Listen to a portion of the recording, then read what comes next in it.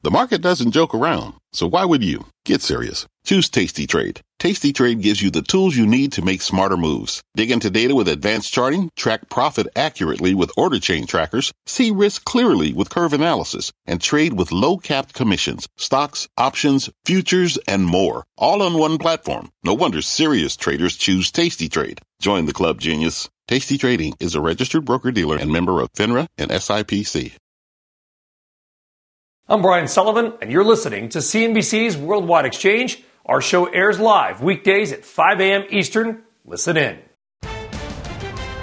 It is 5 a.m. at CNBC, and here is your top 5 at 5. Coming out swinging. Your money looking strong to start the month. Futures surge to kick off August.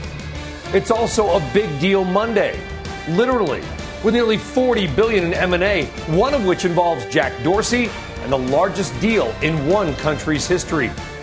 COVID-19 cases continue to surge in some states as one state breaks a pandemic hospitalization record. But despite the scary headlines, we'll show you some data that may make you feel better, a lot better. On Capitol Hill, the wheels keep turning on the Senate's $1 trillion infrastructure plan as it clears a key hurdle late last night. And despite an overnight surge, what happens now to stocks in China as government crackdowns have crumbled more than $200 billion in market value off their markets? A lot to do on this Monday, August 2nd, and this is Worldwide Exchange.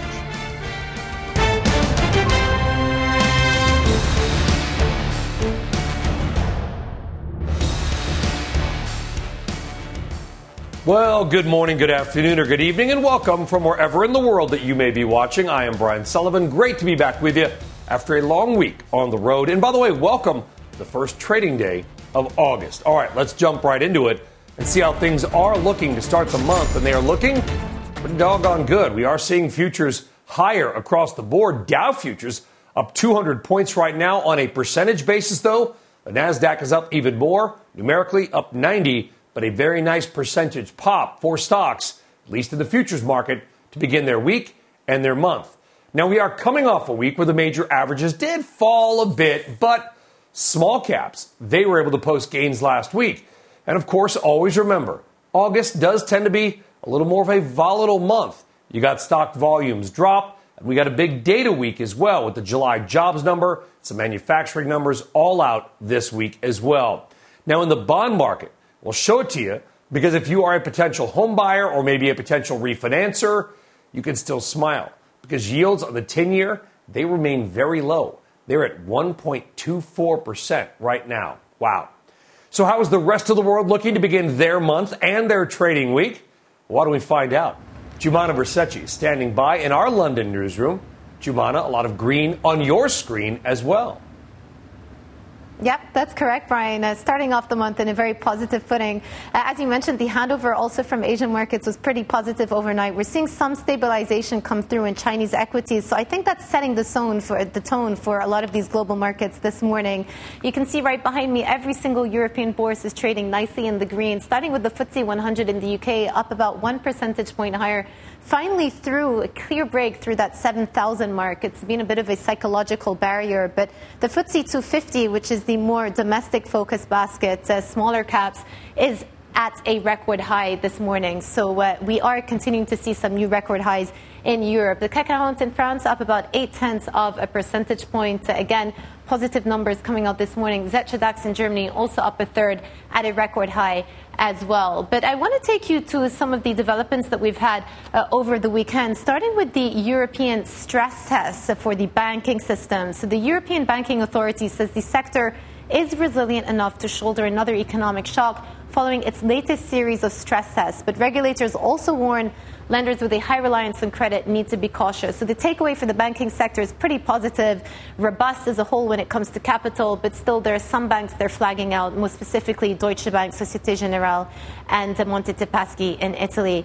Also, while we're talking about banks, let me just take you very quickly to HSBC, which reported pre-tax profit soaring in the first half as its key markets recovered from the pandemic. The London-based lender also reinstated an interim dividend. You can see the stock is up about 2/3 of a percentage point. For the earnings season as a whole, Brian, it has been very strong for Europe. Second quarter earnings are up 120% year on year in Europe so far. 120% is not a bad number. Joumanna Bercetche, thank you very much. It's decent. All right, now to this morning's top Monday money story, and it's a big deal. In fact, it is the biggest deal in one country's history. Another big deal. Contessa Brewer is with us this morning. Contessa, good morning. Good morning, Brian, and thank you for that. Listen, this is the biggest buyout of an Australian firm in history. Square is buying Australian fintech company Afterpay for $29 billion in an all-stock deal. That translates to a roughly 30% premium to Afterpay's last closing price. And news sent share prices soaring on Australian trading. This deal marks a key expansion for Square into the booming installments payments market, dominated by companies such as Affirm and Klarna. Afterpay lets customers pay in 4 interest-free installments and only charges a fee if the customers miss an automated payment. Its 16 million customers eventually will be able to manage installment payments directly through the Cash app. The deal is expected to close in the first quarter of 2022. Brian, apparently it's a big deal because Square is looking at those younger consumers who they say look skeptically at using credit cards, old-fashioned credit cards. Plastic is so passé. Yeah, you see that now on so many websites. You know, what does it cost? $400 or $23 a month for the next 2 years? Just click here. You just got to be careful that you make sure you add up all those $23 a month over and over. Contessa, we'll see in a few minutes. Big story on casinos ahead. Okay. Thank you. All right, back down to the markets, and you may not realize it unless you are really counting at home. I mean, even we weren't. But stocks are up 6 months in a row. That's right. 6 straight months of gains for the major averages. July was a good, not great, but good month for stocks, despite some of the new COVID concerns out there. So where do you put your money now heading in to what is usually a higher risk August? Let's welcome in Greg Hahn, Chief Investment Officer at Winthrop Capital Management. Greg, thanks for joining us. There's a lot of scary headlines out there. We know that, not just around COVID, obviously, new mask mandates, but the China threat, China's own government cracking down on its own companies as well. A lot of still things up in the air, but you have to allocate capital. So where are you putting it? Well, Brian, we got to remember we're living through 2 experiments that we've never lived through before. So these are not normal times. We're living through navigating capital markets through a pandemic, and we're also navigating through an economic recovery that we've been in a quantitative easing program now since the financial crisis in 2009. So we are allocators, and so we are allocating money. We're still allocating within the S&P 500 in domestic stocks, but we are shifting. We've moved out of equal weight S&P 500, which we used alongside the regular S&P 500 just to capture the recovery stocks. The second thing we're doing is we're actually increasing our exposure to China, which I know in the sell-off of China that we're all seeing, some of these companies are great companies that have audited financial statements through public accounting standards that have really, really good business models, but it's the baby with the bathwater. They've been thrown out. The valuations are significantly cheaper than they were a month ago, and they're cheaper than U.S. stocks. Well, yeah. In fact, Chinese stocks overnight had a big pop. I mean, Shanghai, Shenzhen, the Hong Kong Hang Seng, they were all up. But one day does not a trend make, Greg, as you know. No. What makes you so confident that the worst of the damage, given the uncertainty around the Chinese government, what makes you so certain it's okay? Well, we don't. When we're investing in uncertainty. But remember, this is the Communist Party that has authoritative capitalism. It's not Western capitalism. And Brian, we had a shift 2 years ago. We started to really look at China differently. And this idea that China was going to come over to the Western way of doing business, we just threw that out the window and said, nope, they have their own model, their own rules. They'll always live by them. So what if we have 2 systems? What if we have authoritarian capitalism alongside Western capitalism? What does that look like for investors? And then we really started to say, okay, because the yuan, I was always taught, I've been doing this for a long time, that the yuan was never going to be a reserve currency. Well, what if they just did a lot of trading and all their trading, their global trading was done in the denomination of the yuan?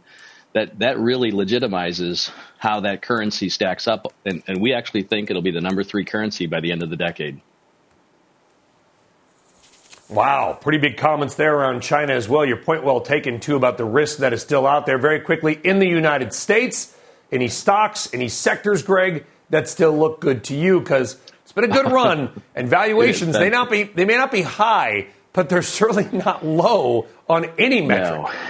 No, and here's the thing investors have to remember. Whenever there's aggressive monetary stimulus combined with aggressive fiscal stimulus, and we're about to get potentially another $1 trillion infrastructure bill, which is going to be fiscal stimulus, it is a safety net for valuations. Domestic valuations are going to look excessive whenever there's aggressive stimulus in the market. That actually is a catalyst, we think, for investors. So we are staying allocated to domestic equities. On the stock side, man, you dance with the girl that brung you, and we've been long all of the tech names that have been the stay-at-home. You could call them the stay-at-home stops, but Alphabet, Facebook, Microsoft. We still have Amazon in the portfolio. We're going to be exploring that here this week after their earnings came out. That one's probably a little long in the tooth, but we still have an exposure to tech and still like that class. Well, let us know what you do decide on Amazon. Certainly a red-hot stock at $3,357. Greg Hahn, a real pleasure to get you on to kick off the day and the week. Thank you very much. Thanks, Brian. Good to see you. All right, you're welcome on deck on this Monday. Call it, like we just talked about, a Beijing bounce. China stocks popping overnight, but as Greg said, there are still big risks overseas. We'll talk more about them coming up. And then, will Congress really get a big new spending bill done? We'll tell you what Senate negotiators accomplished on an infrastructure package and why it matters. The sun not yet up over the nation's capital. It is just 5:11 a.m. after all. But we're back after this.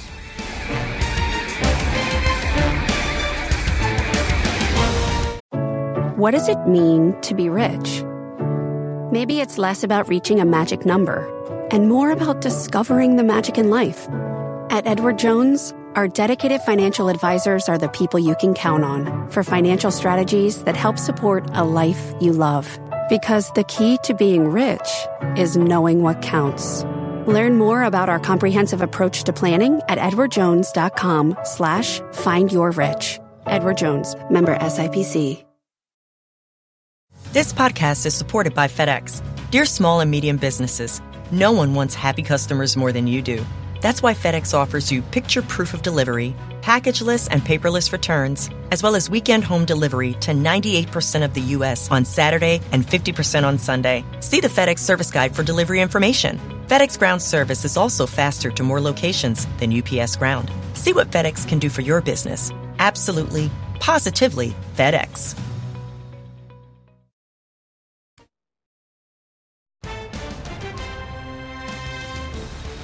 All right, welcome back and good Monday morning. Welcome to August, by the way, and we are coming in looking very strong like Ukraine. Look at that.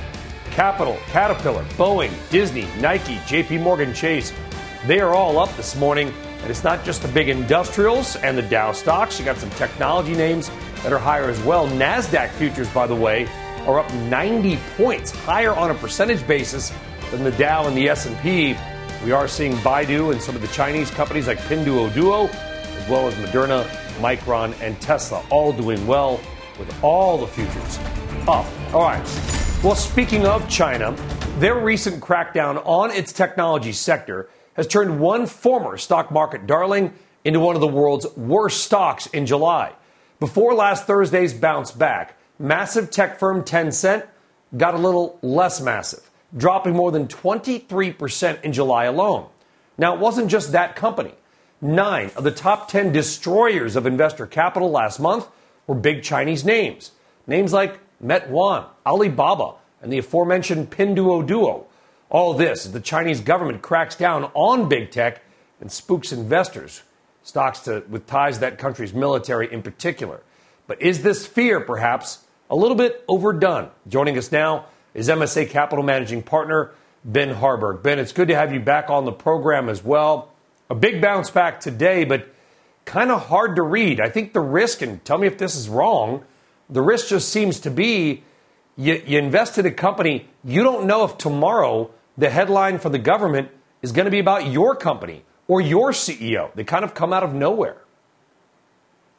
It's actually not as complicated as that sounds. The reality is that if you look on a company basis and a sector-by-sector basis, it's actually a lot easier to determine where the trajectory of things is headed. So a company like DiDi was one that was in scrutiny under regulators' eyes for quite some time as a result of issues around customer privacy, customer safety, and also operating licenses around the country. On a sector basis, if you looked at things like education historically, it's for long been under scrutiny due to fears that teachers were moonlighting rather than serving public school students, that K-12 institutions were not necessarily following government guidelines and were being restricted from IPOs and other M&A. So actually, these were not as shocking for us here on the ground. What do you think the Chinese government wants? What are they doing? What are their goals with some of these companies, Ben? I think that at the forefront of everything they do is stability in the economy and a prosperous social framework. And so every decision that they're going to take is usually going to fall into line with those two core tenets. So in the case of education, the feeling was that this sector had gotten way ahead of itself, that firms were essentially milking parents and creating a really high-tension environment where it was required to take all these after-school testing programs in order to get your kids into the right schools. It was no longer egalitarian. Parents weren't able to afford these programs. And so as a result, the Chinese government has stepped in to try to make education more egalitarian across the market. Likewise, things like data privacy and consumer protection. And then when it comes to companies themselves, the Chinese government doesn't want more fraud cases in the market. And so they're going to work very hard to further regulate companies that are not operating under Chinese law through these VIE structures, offshore listed companies. And therefore, I think we'll see continued scrutiny on that structure.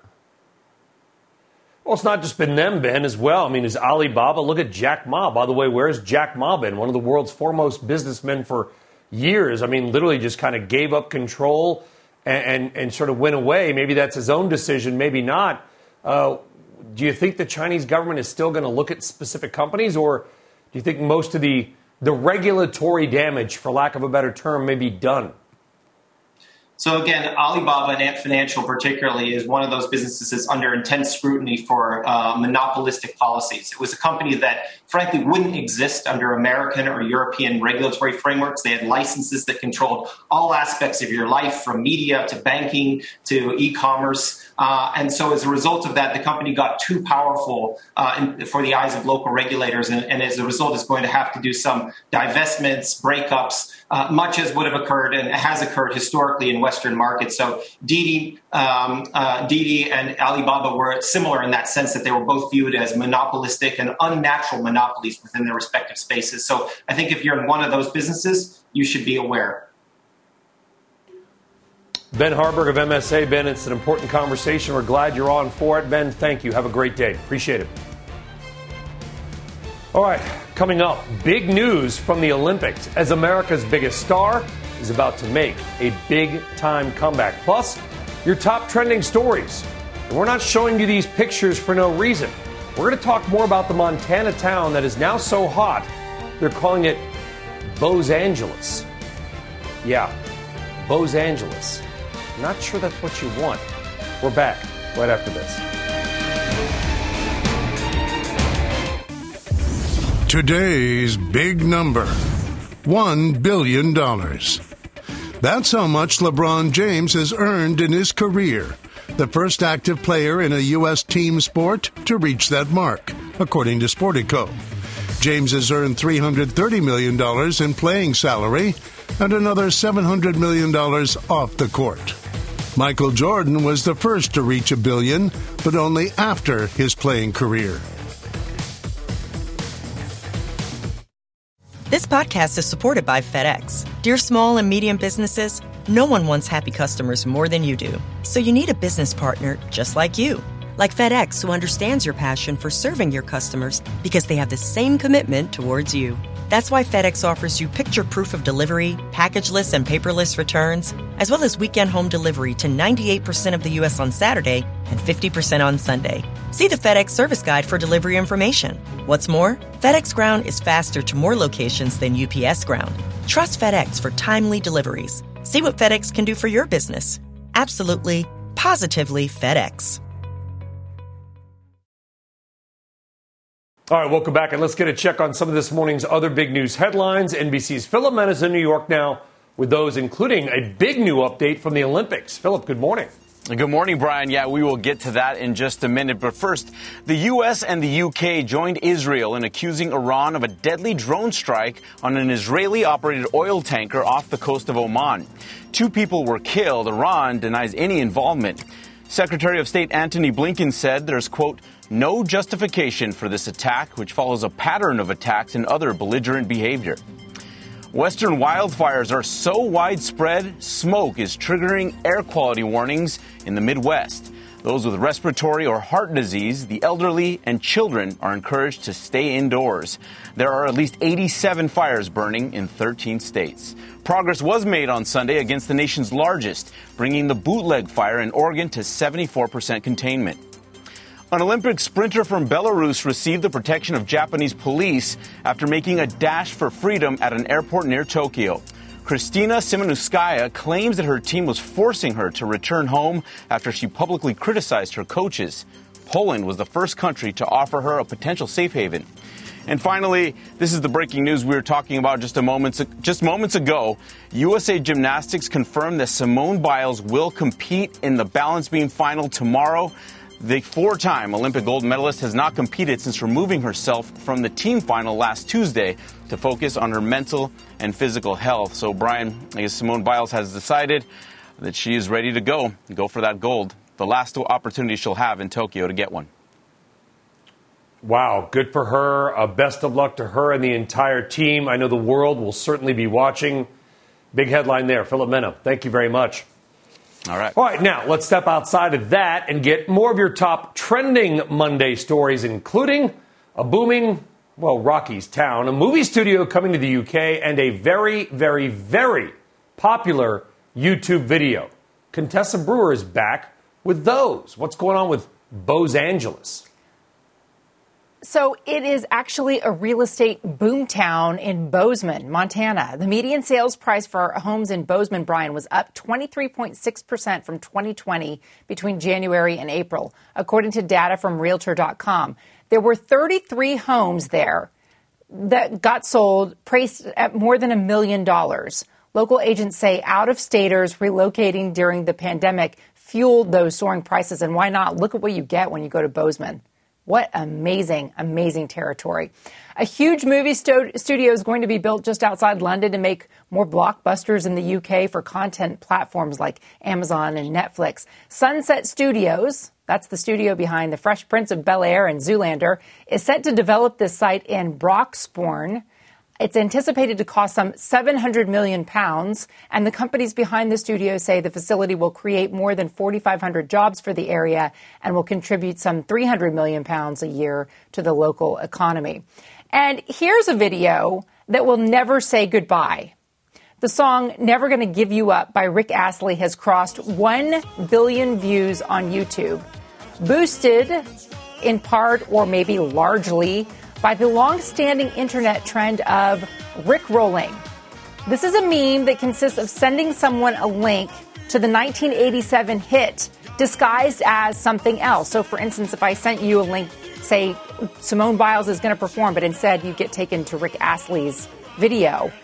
Astley took to Instagram to thank the viewers. He calls this milestone just mind-blowing. And why not? Rickrolling has been happening. I researched this because I had never heard of it, Brian. It's been happening since at least 2006. That's a long time to be Rickrolling. And truly, the song, just, we're never going to give it up.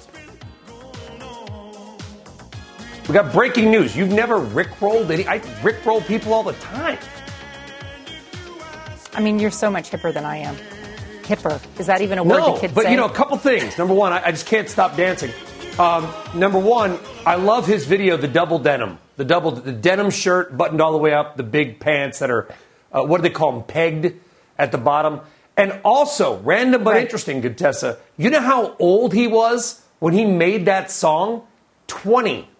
I mean, do not. I think of him as like an older guy. He was 20 or 21 years old. Probably the same age as you were in 1987.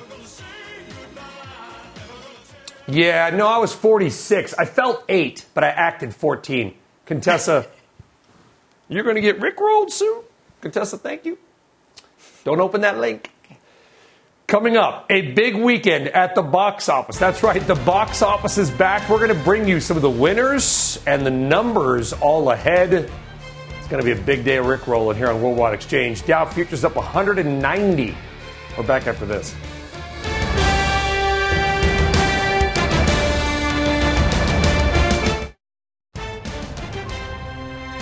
Ready or not, here comes August. And forget the dog days, because it looks like the bulls are actually in charge as stock futures surge.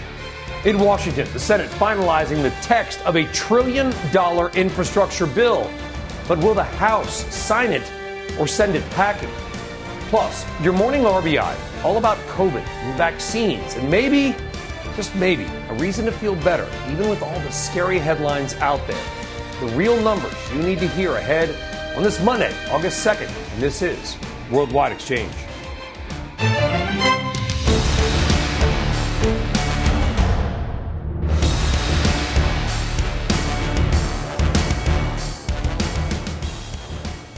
Welcome back, everybody. 5:31 on the East Coast of the United States. Thanks for joining us. I am Brian Sullivan. Great to be back with you on this Monday, especially because the markets and your money, perhaps, are looking good to start the week. Always a little nicer and easier to wake up when there's a lot of green on the screen. We are seeing the futures up anywhere from 5 to 0.6%. Numerically, that's about 190 on the Dow, about 90 on the NASDAQ. Look like a pretty good day. You never know, but right now it's indicated up. Now, the markets, as far as the averages last week, you'll read the headline and see that they were down. But when you dug in, you realized it was mostly just the big names, the heaviest weighted big tech, dragging down the indexes. The reality is that last week, most stocks actually rose, including the small caps. Oh, and by the way, if you are counting at home, and even if you're not, we're going to tell you the major averages are now up 6 months in a row. Kind of done it quietly, and despite a lot of other headlines, stocks continue to go up. By the way, we do have the July jobs number coming out on Friday. That should be interesting. Also, you have to watch the GOAT stocks. That is our rather cheekily named Get Out and Travel Index. It is all the stocks that have to do with getting out and traveling. Things like cruise lines, airlines, hotels, restaurants, casinos. All the new COVID headlines sparking some new travel fears among some, because there have been reports, and believe me, when they happen, you get the big headline, of fully vaccinated cruise ship passengers testing positive for COVID, which, by the way, is to be expected because nothing is 100% effective. Las Vegas, by the way, reinstituting their mask mandate over the weekend for many counties, including Clark, which is where Vegas is. Mixed reactions there, and maybe we could see some cancellations. In fact, let's talk more now about that and bring back in Contessa, because Contessa covers the casino sector for us here on CNBC, and perfect day to have you on, Contessa. I just got back from Vegas. I was there for a few days. It was the most crowded I have ever seen. I mean, I only half joked. If you wanted to eat, you had to. I'm 50 now, so I can do it. I ate at 4:45 p.m. Got the Blue Plate special with the AARP discount, or you eat at 10:30 at night. But the mask mandate coming back, no politics here. Do you think, though, it could lead to some people choosing to stay away? What are you hearing? I think that the casinos already have the signs out. They were ready to roll out hey, you got to mask back up. And I talked to a source over the weekend who said he was in the middle of a poker tournament, no masks, very few masks at the table. And then he said, right as that mask mandate hit on Friday, the announcement went out and everybody had to don their masks right at the poker table. And he said everybody complied right then. The thing is that these are tourists who are driving the economy in Las Vegas. We knew the boom was coming, and that was while the mask mandates and social distancing restrictions were still in place. People were planning their Las Vegas travel. But you look at the two biggest operators on the Strip here, MGM and Caesars. For all of last week, Caesars down more than 11% and MGM off 9.5%. We expect Caesars earnings this week. We should get a lot of color on whether the COVID variant, this Delta variant, is going to impact the bottom line here. But by all accounts, the mask mandate does not affect people choosing to go to Las Vegas to travel. All right. So right now we're going to wait. No clear indication that maybe some cancellation. Some people just maybe get frustrated. Although, like I said, I saw a lot of masks anyway. A lot of people choose to wear them to feel safe for themselves, even if they don't have to. So that's a good thing. What else is going on this Monday morning, Contessa?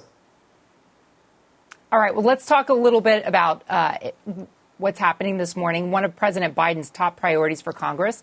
And late yesterday, a rare weekend session, the Senate finally finalized the wording of its $1 trillion bipartisan infrastructure bill.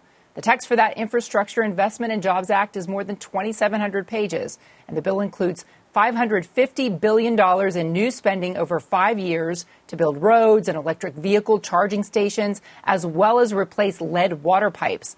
A floor vote in the Senate is expected in coming days. Zoom says it will pay $85 million to settle a lawsuit claiming it violated users' privacy rights. According to a preliminary settlement filed over the weekend, the class action suit by some Zoom users alleges the company shared personal data with Facebook, Google, LinkedIn, and allowed hackers to disrupt meetings with pornography, inappropriate language, and other disturbing content. That's a practice called Zoom bombing. The settlement requires approval by a U.S. district judge, but if given the green light, subscribers would receive 15% refunds on their core subscriptions, or $25, whichever is greater. And Zoom users who did not pay for an account can submit a claim for $15. Walt Disney's Jungle Cruise sailing to a better-than-expected opening of $34.2 million at the domestic box office this weekend, with an additional $27 million in ticket sales internationally and $30 million in paid streaming on Disney+. The film secured a total of $91 million in its first 3 days. That movie stars Emily Blunt and Dwayne Johnson, expected to be the last now of Disney's slate that is expected to be released in theaters and on Disney+ at the same time. And that practice, of course, got headlines over the weekend when Scarlett Johansson decided that she didn't like it and is protesting in court. Brian? Not as much of the box office. By the way, I'm going to Zoom bomb somebody with a Rickroll. It's going to be delicious. Contessa, thank you very much. You're mashing up your trends, Time Brian. I'm just trying to stay relevant. Contessa, thank you. Time now for your morning RBI. And today, a little more of a serious topic. It's about COVID, again, but maybe not in the way that you would think. Because like everything else in the news, context and facts are key in understanding a story. And while there, yes, are a lot of very big and somewhat scary headlines related to the Delta or other variants, let's put it into context. NBC News notes that based on the latest data, in the 38 states that report this kind of data, there have been about 126,000 cases of people getting COVID after being vaccinated. That does sound like a lot, but remember, there have been 164 million people vaccinated in America, which means the infection rate is just 0.08%, not 0.8%, 0.08. And while any bad outcome is difficult to talk about, the hospitalization rate even lower at 0.004, and the fatality rate of those vaccinated is just 0.001%. 0.001. Of course, these are not all the states, and the numbers could go up, certainly, and they are likely to. And there likely will be more variants after Delta. As Dr. Scott Gottlieb has said many times on Squawk Box over and over, this is going to become an endemic, meaning it's here to stay in some form. It may never actually completely go away. But don't be discouraged. Those numbers from NBC News that we show you, something very important, that the vaccines, they are working, probably even better than advertised. And the risk, while not zero, is about as close as you can get. It's lightning strike territory in terms of the worst outcomes. A lot of headlines, but hopefully those numbers are random but important. Let's get more now perspective on this and how the Delta and other variants are impacting the United States, and bring in Chris Meekins back, who puts out these couple weekly deep dives, always a must read. He is with Raymond James, and Chris, your pieces are sometimes 70 and 80 pages long, but to understand it, you got to dig in. You heard the RBI, and I'm not minimizing this in any way. I'm simply trying to put the numbers into context. What is your take? Well, I mean, obviously, any death is tragic to those who love that individual. But you're exactly right that when you look at just how effective these vaccinations are, it's really remarkable. When you look at San Diego, for example, in California, what you see is 8 times the number of unvaccinated people are getting sick than the number of vaccinated people with COVID. And what we know with vaccinated people is you have a much higher likelihood of having mild symptoms and not being hospitalized and not dying.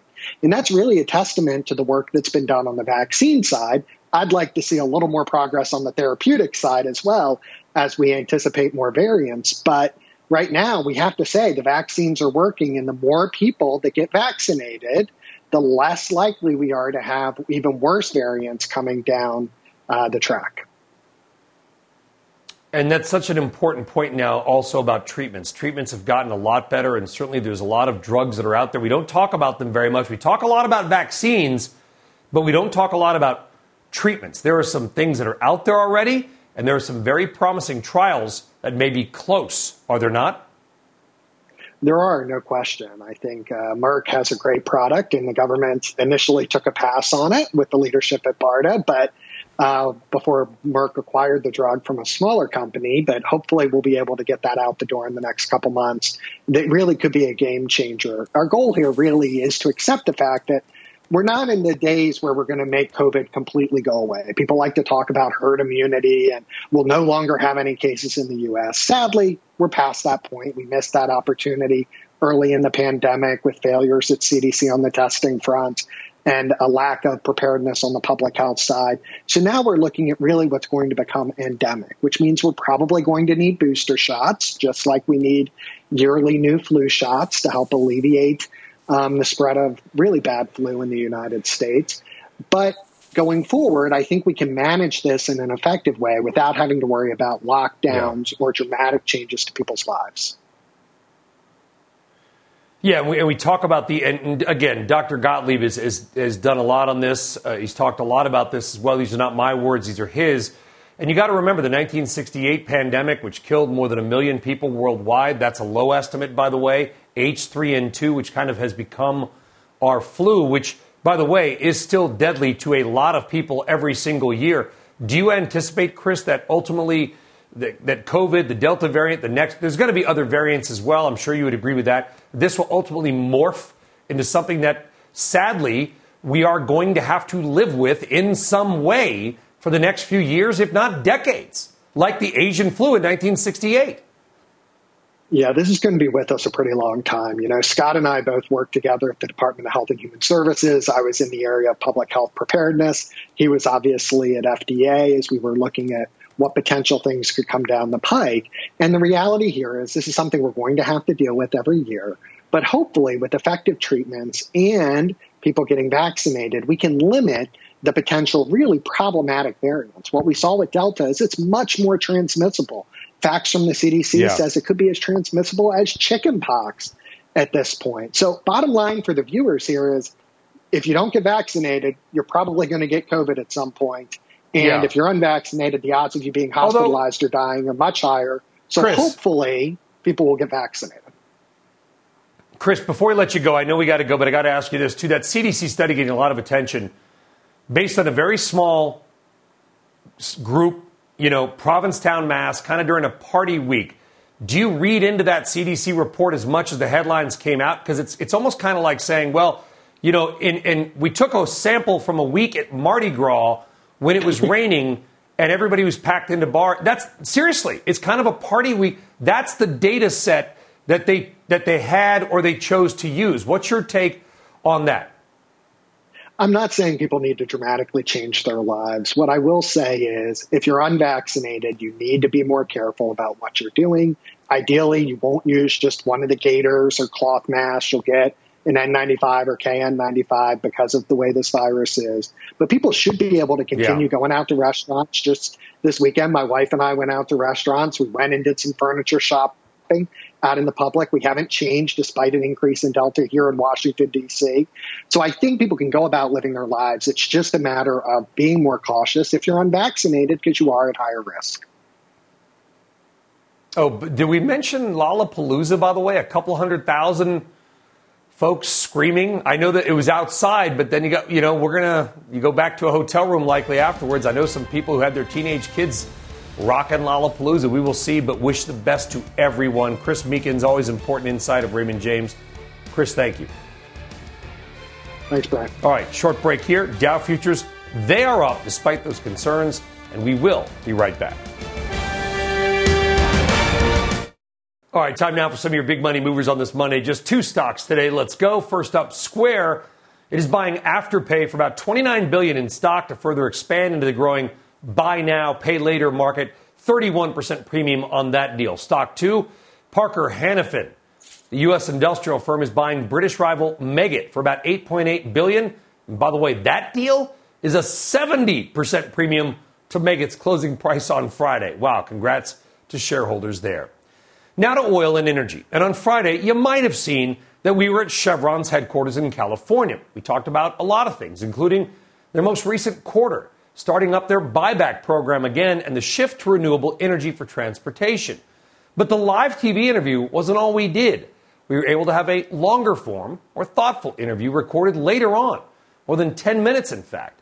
And we hit everything from renewables to doing business around the world to increasing diversity in the oil and gas workforce. Here's part of our conversation where we asked Chairman and CEO Mike Wirth about what he thinks will be the likely energy mix of the near future.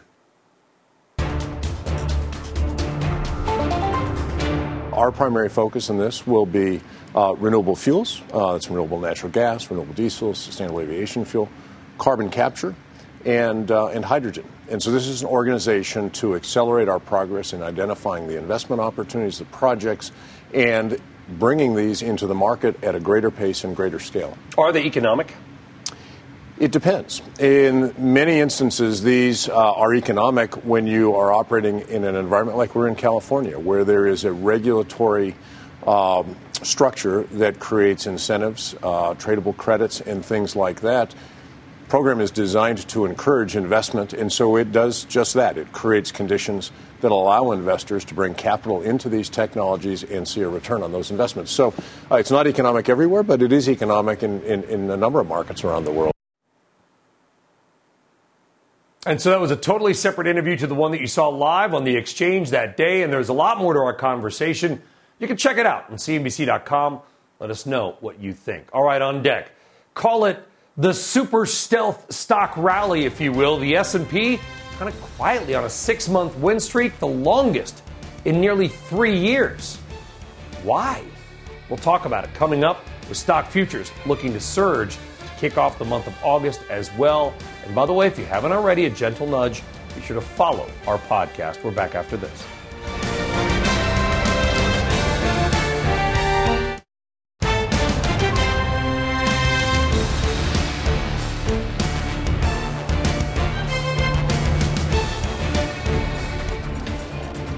Yeah, look at those names. All kinds of earnings coming out this week. Kind of makes you dizzy as well. Looking at that, it's going to be another big one.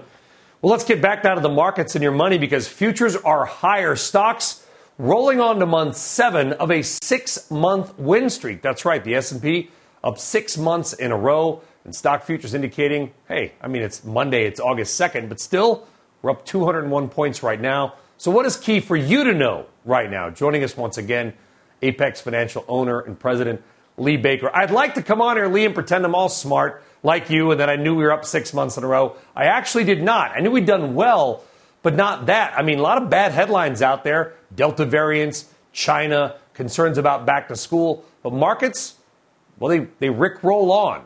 Why do you think? Is it just the Fed, the amount of cash? What's driven us like this? I think it's all of the above. You know, we're still experiencing that reopening.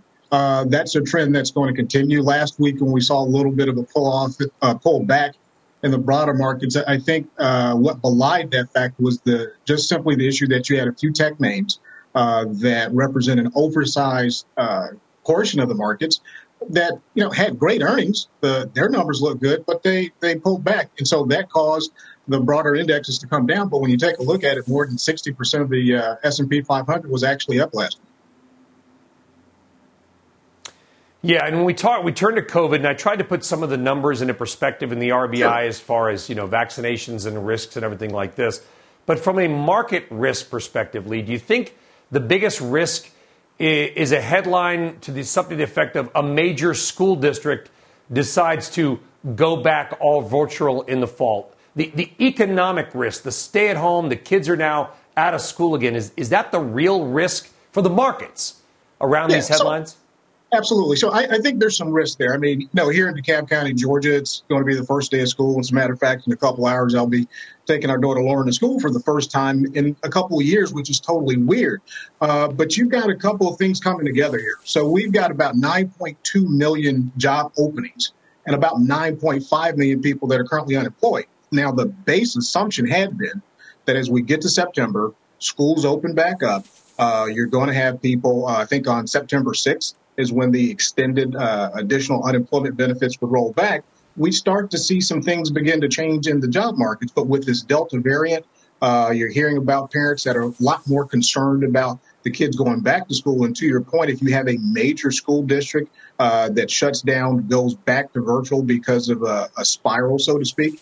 And again, I think the major part about that is simply the fact that our daughter, she's 16, she's old enough to get vaccinated. If you're talking about elementary school kids, that's not even an option. So there's great concern there, and that could have an impact on the economy if you have a major district shut down. Yeah, and other than that, you've got the jobs number out this week. You've got all those. We showed that. Maybe we should show it again, this board with all the names. Have you been pleased, Lee, with earnings and more particular guidance? Because at 22 times trailing earnings on the S&P 500, give or take, we're not priced to perfection, maybe, but it can't be too far off. No, so have I been pleased? Yes. Again, the numbers that came out last week look really good. I think we're going to see some really good numbers, further this week as we have more earnings come out. But I also think there's been some interesting scenarios where, like you said, if you're looking at 22, I think there's some opportunities with some companies that have come out with, some 17%, earnings type numbers and represent a gap in the growth. So things like Pfizer, for example, great company, just has not done as well as some of the other companies. So I think there's some opportunities out there, particularly in the healthcare segment, as we're looking at this Delta variant spread. All right, staying focused on the market and maybe some of the healthcare names. Lee Baker of Apex Financial. Lee, absolutely. Hey, good day to be on. Dow futures up 200. Hey, make it work tomorrow as well, please. Hey. Yeah, and by the way, I can't believe your kids are back in school. It's August 2nd. It's got to be 100 degrees in Georgia. All right, Lee, thank you. Well, that does it for us here on Worldwide Exchange. We'll see you tomorrow. We're leaving you and Squawk Box with Dow futures up 200. You're welcome.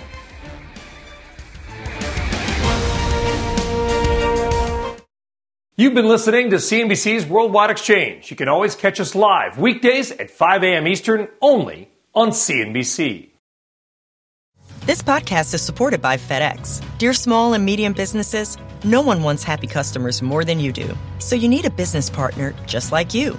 Like FedEx, who understands your passion for serving your customers because they have the same commitment towards you. That's why FedEx offers you picture proof of delivery, packageless and paperless returns, as well as weekend home delivery to 98% of the U.S. on Saturday and 50% on Sunday. See the FedEx service guide for delivery information. What's more, FedEx Ground is faster to more locations than UPS Ground. Trust FedEx for timely deliveries. See what FedEx can do for your business. Absolutely, positively FedEx.